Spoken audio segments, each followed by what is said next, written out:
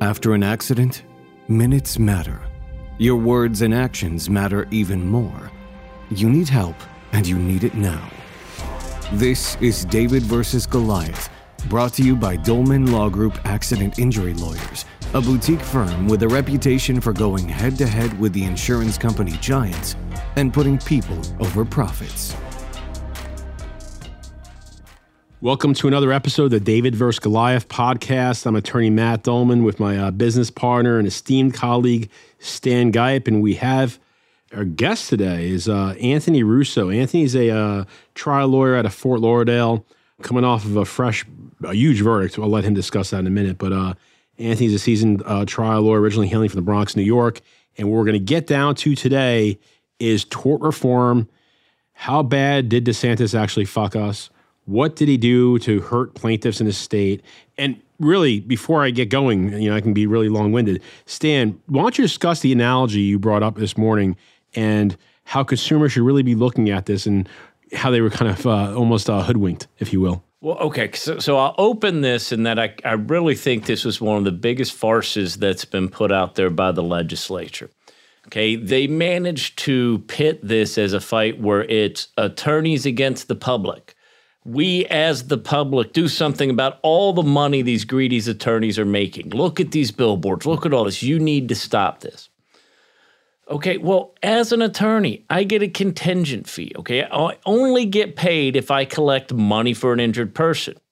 So really, the way I get paid is collecting money for the public from insurance companies for legitimate claims. Okay, the only way to lower my salary is to lower the amount the public gets for these legitimate claims because I'm getting a piece of that money, nothing else. Mm-hmm. So they managed to get the public to agree to say, you know what? We want to get less for our insurance claims so that these attorneys don't make as much money. I mean, it's the same logic like, hey, we all think the government gets too much money, right? We pay too much in taxes. You know how to solve that? We should all just take home half as much money for our salary, then the government will only get half as much taxes, and we'll show them. That's pretty much it. Yeah, it's the same exact logic. It's crazy. I mean, I can't believe they managed to pull the wool over everyone's eyes and get everyone to agree to this. It's like people are up there saying, yeah, we want less money so the attorneys don't get any of it. It's bizarre logic. Oh, it's pure bullshit. I mean, it's theater of the mind. Anthony, what are you seeing in your practice right now? Have you seen any impact from tort reform, or is it too soon? I've been doing this a long time. It reminds me of the early 2000s when the assault came on medical malpractice cases, where they had that tort reform under the Bush administration. They try to cut attorneys' fees, telling the clients, you're going to get more, the attorney's going to get less. What it ended up is that attorneys didn't even want to take the cases anymore. And when they finally did, most of the clients agreed to work around and say, hey, we want you to get paid because that's going to motivate you to help us out. You can't afford these cases any other way. We're willing for you to keep it under the old way it was, where you're getting paid what you deserve to fight a long, 2 or 3 or 4 year battle that usually, entails spending several $100,000 of money that the attorney's laying out to prosecute the case. And, in the end, the efforts at tort reform and dividing and conquering us from our clients didn't work. And I don't know necessarily it's going to work this time. I mean, isn't a point of the justice system, or let me rephrase, the point of the contingency fee model, and for those who don't understand that, unlike most fields of law, we do not take retainers. We get paid. It's contingent, meaning an event has to occur. That event has to be a settlement or a verdict before we get paid our fee. So the point of the contingency fee model is to provide access to the courts. Doesn't tort reform curb access to the courts? Doesn't it prevent most consumers from having access to the courts? Doesn't it curb it? Does it thwart it at all? It certainly limits it, okay? I mean, everything everyone does outside of their charitable work and their family is based on income, okay? Mm-hmm. You put efforts out there because you want to make money. You better yourself because you want to make money. You work hard because you want to make money and provide for your family. The more money that's out there related to a claim, the more likely an attorney is going to be willing to put forth his money, because contingency is two things. It's not just I get a piece of the money on the back end, but sometimes I am fronting up to $100,000 to $200,000 in costs out of pocket to bring these claims to trial up front. Correct. And there's no guarantee, right? This concept of the frivolous case, okay, if the frivolous case is there, the jury gives you 0. Okay, you don't win the frivolous case. Okay, the only frivolous case is someone else's. I can promise you that. No one's ever had their claim and looked at it and said it's frivolous. But we get out there, we present these damages to 6 people, and they tell us what it's worth. Okay, the concept that this needs to be limited, the concept that somehow these 6 people in the box making a decision are like Wild West gunmen just trying to give away money at, willy-nilly. It's a farce, and it's what's been sold by the insurance companies to the public. It's been presented as something we need to stop. And once again, who is making the decisions about how much people get? It's the public. That's who's sitting in the jury box. So now they're saying, look, we got to limit your ability to decide how much people get. We're going to limit your ability to get paid. I'm not going to be if the payday at the end of the rainbow is a potential $500,000 payday, someone will be willing to put $100,000 in costs out there to try to get there and get a good recovery for the client. If the potential payday at the end of the rainbow is $100,000, no one's going to spend those costs. And that legitimate claim never gets brought because no one can afford to take the risk. How did this act of legislation, Anthony, Stan, if you will, how did this curb nuclear verdicts? The whole statement that originally came out of DeSantis' mouth is we got to hit the billboard lawyers, and the mantra that was echoed by the Republican legislature is, how do we shut down the ability to get these astronomical jury verdicts on big damages cases that should never have been paid out? From what I've looked at least my version of, or my understanding of the final iteration of the bill, this doesn't do anything to curb nuclear verdicts. I'll go ahead and say that the answer is very clear. Just do away with the jury system, because that's what they're actually trying to do. They want to do away with the jury system because it is the very juries, like Stan said, that are returning these verdicts, and they're speaking on it. This is, look, the public has spoken.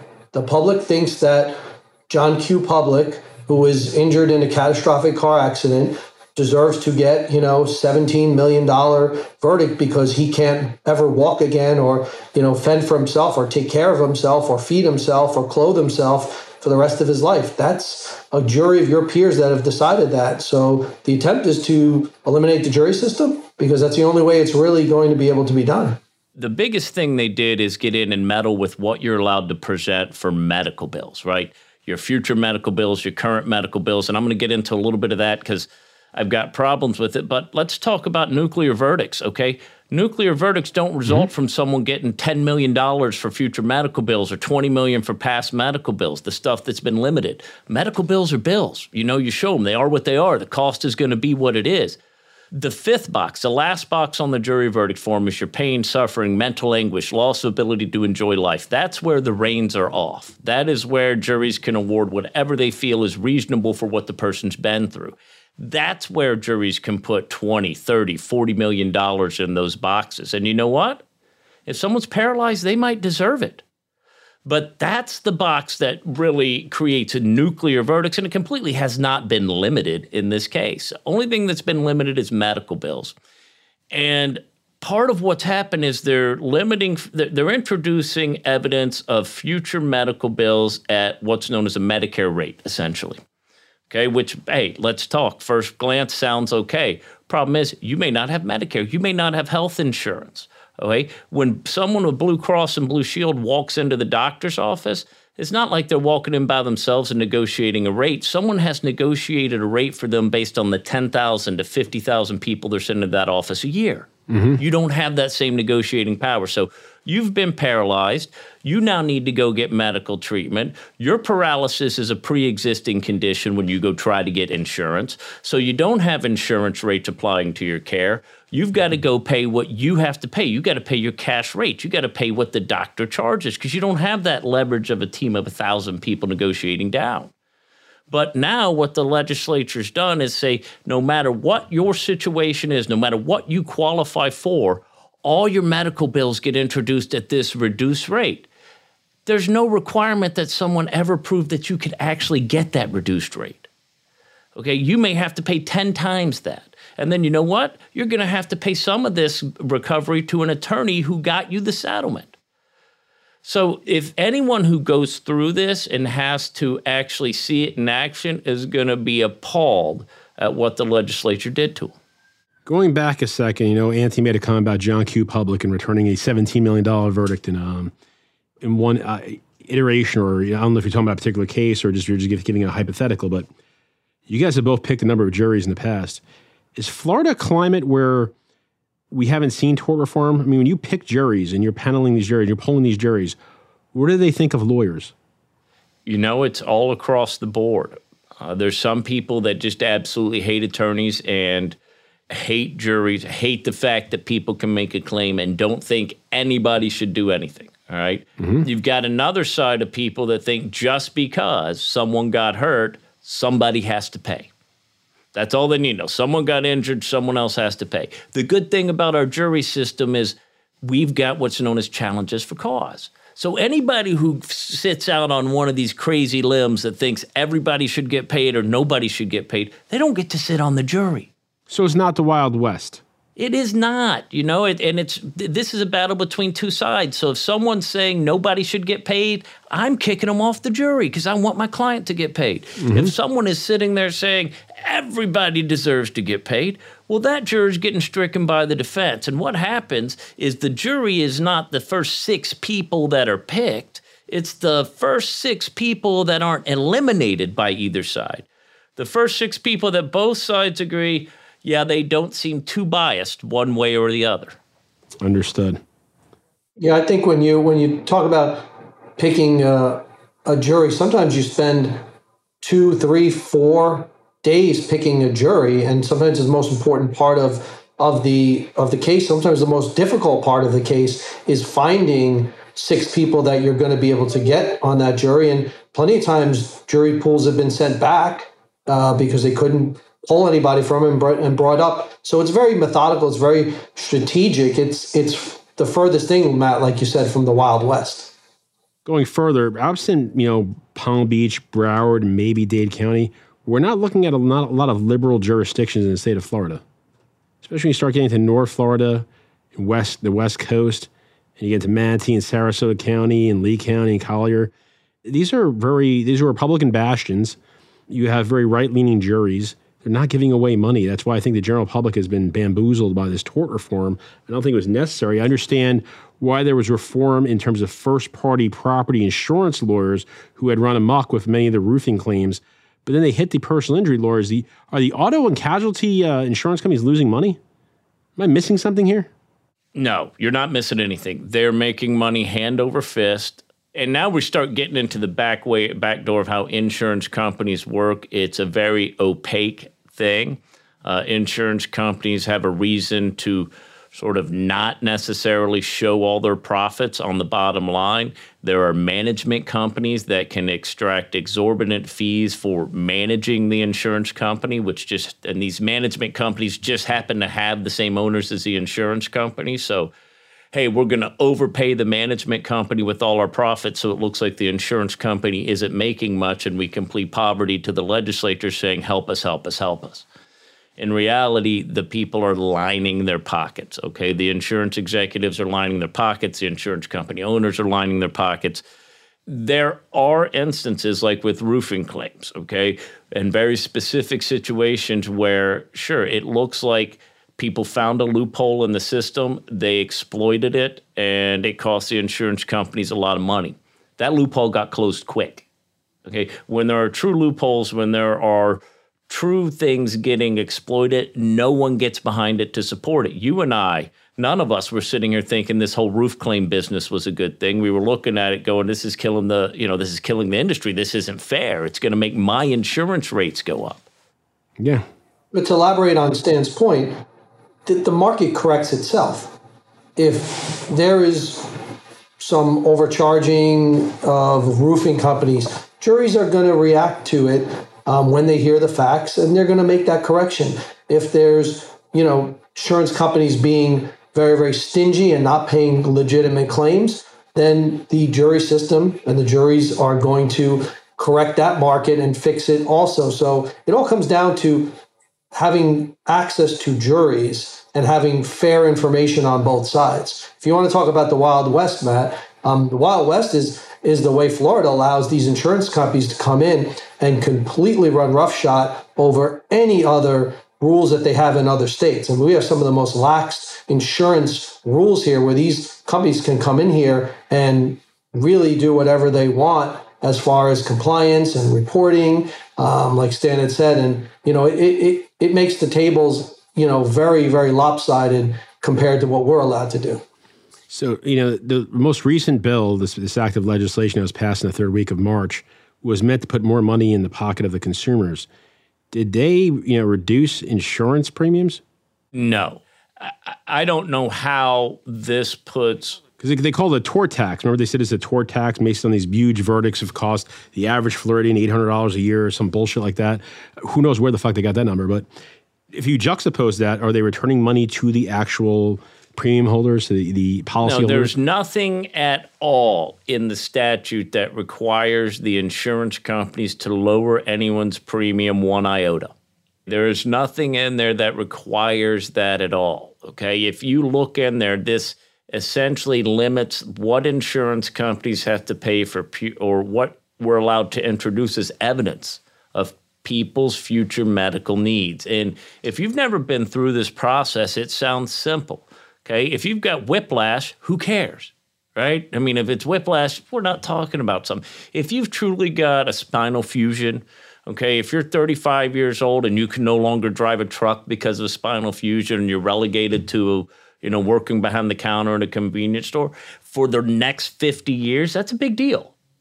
Okay, the pain, those are $1 million claims. Those are seven-figure claims. I don't care how you see it. And you may think $1 million is a lot, but you're not trading places with them for $1 million. I mean, how much money would we have to pay you to go, you know what? I'll be paralyzed for the rest of my life. If I offered you $25 million right now, neither one of you would take it. If I offered you 50, neither one of you would take it. It's not 50. Yes, 50. If you get 50 to be paralyzed for the rest of your life, no way. Okay, none of us would. Yes, no. So here's the thing: you may look at a nuclear verdict, right? How many times have you looked at that verdict and said, "I want to change places with the person that got it"? Never. There's always a reason for it. I've had, in almost 30 years of practicing, I've never had one client say to me, and I've been involved in several, 8 and 9-figure verdicts. I've never had one client say to me, "Oh, I like where I am right now. If I could go back and redo this and go back to start and not have this, I'd choose to be here where I am with all this money in my pocket." Never happened. I don't think it ever will. The last thing you want to have happen to you is an 8-figure claim. Okay? That means you've had something debilitating, life-changing, life-altering in every respect happen to you. Yeah, your quality of life has just been greatly diminished. Yeah, it's not because you got in a little fender bender and you got whiplash and now you get to lay on easy street for the rest of your life. It doesn't work like that. So let's leave with this. Where do we see tort reform going? How's this going to play out over the next year or two? Really, I think we're at a stage of recalibration. Okay, we're at a stage where the law has been introduced. We haven't had enough trials and cases make their way through the system to see how juries really interact and how receptive they are to the new evidence that's being presented.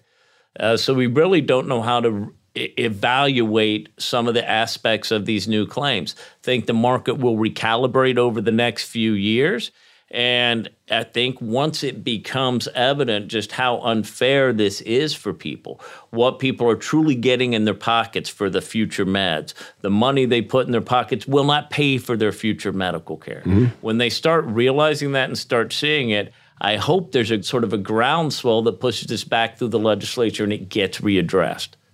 Only problem is I didn't mean to cut anything off, but the last 116 acts of tort reform throughout the United States, on only 7 occasions have they reversed it. Just keep that in mind. I understand that, but people got to see the way this plays out and what it does to the public before they really get upset about it. I apologize, Anthony. You had a good point. I think we're going to need to look to other states and other jurisdictions that have kind of been ahead of us in tort reform and have had some of these, some of our colleagues who've gone through this, and just kind of see where those states are going with it. And that's probably, where we're going to end up down the road. Man, one of the discussions has been that we're not going to board meds anymore to open up Pandora's box in that discussion. Because that is a slippery slope. Starts again to the doctor-lawyer relationship and these medical bills we can board. Most of the top trial lawyers we know in other states, and we talk to them all the time, Anthony, Stan, is they tell us they don't board their meds. I mean, that might be a possibility. But you've got certain cases, and this is where, and I know this is a little bit nuanced, but you've got certain cases where people aren't going to suffer a lot. They're not going to lose a lot of work, okay? But they need expensive treatment along the way to keep them in that condition. Yeah. Okay, that's where you're going to have a problem because you need the meds. That's what it is. Now, hey, I'm not suffering. I'm not doing this, but I need these procedures to my back so I don't feel the pain, and they're temporary, so I need them every year. Those are the cases that are going to be most difficult. Agreed. Any closing comments? I think we've kicked this horse. I think the insurance company miscalculated, and I think that's what we're going to see in the future. The same reason they're trying to divide and conquer us is they think juries are fools and people are fools because they've been pulling the wool over their eyes for a lot of years, turning them against the very people that are trying to turn them against the very people that are helping them, while at the same time taking money out of their pockets. And I think in the long run, I think the insurance companies are going to be proven to be the real fools. Before we wrap up another episode of the David and Goliath podcast, I want to point out Anthony's new beard. Stan, what's the verdict on it? I mean, I've talked to a few people about this, including Mike Rose and a few of our other close friends, Nussbaum. They all think that Anthony looks a lot younger and more just sharp. It's a sharper image. I'm starting to get used to it. I saw it when I came back from vacation for the first time. I was like, wow, Anthony's got the beard. I like it. I'm wanting to see it in person, though. It's only been podcasting. You've got this little frame. Yeah, I think you need to come in and touch and feel it, Stan. Yes. Can't wait to get down there and rub it. Yeah, if I was into guys, we could be something. All right, so that wraps up another episode of David and Goliath podcast. I thank you both, my partner in crime, Stan Guy, my good friend, Anthony Russo. Thank you again, and have a great day. This episode of David vs. Goliath is over, but your journey is just getting started. To share your story with us, visit dolmanlaw.com. That's DOLMAN law.com or call 866-965-6242. The insights and views presented in David vs. Goliath are for general information purposes only and should not be taken as legal advice for any individual case or situation. The information presented is not a substitute for consulting with an attorney, nor does tuning into this podcast constitute an attorney-client relationship of any kind. Any case result information provided on any portion of this podcast should not be understood as a promise of any particular result in a future case. Dolman Law Group. Big firm results, small firm personal attention.